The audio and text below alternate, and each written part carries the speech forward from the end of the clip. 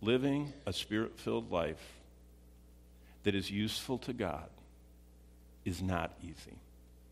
This notion that Christianity is kind of like a little, like an energy drink, that you just feel better and go through life, feeling better. No, it's not. It's more like constant chemo and radiation.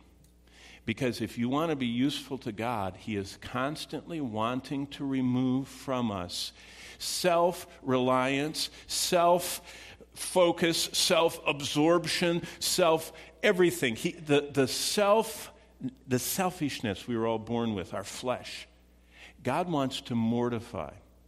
And He wants to roll it back in our lives. And He'll use almost any means.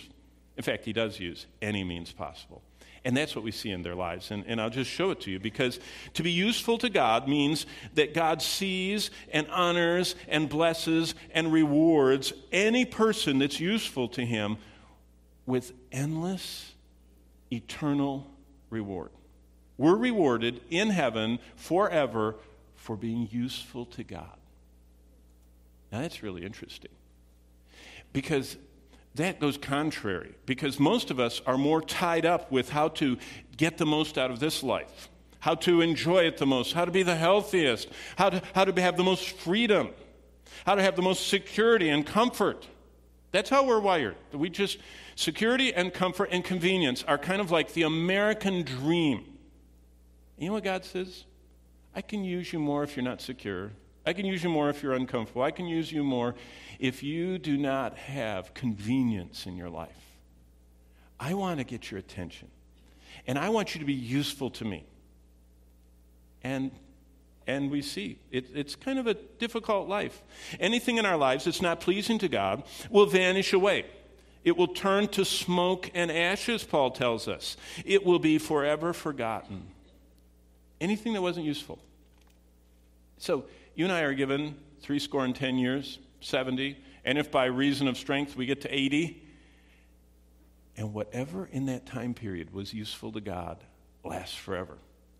Everything else, gone.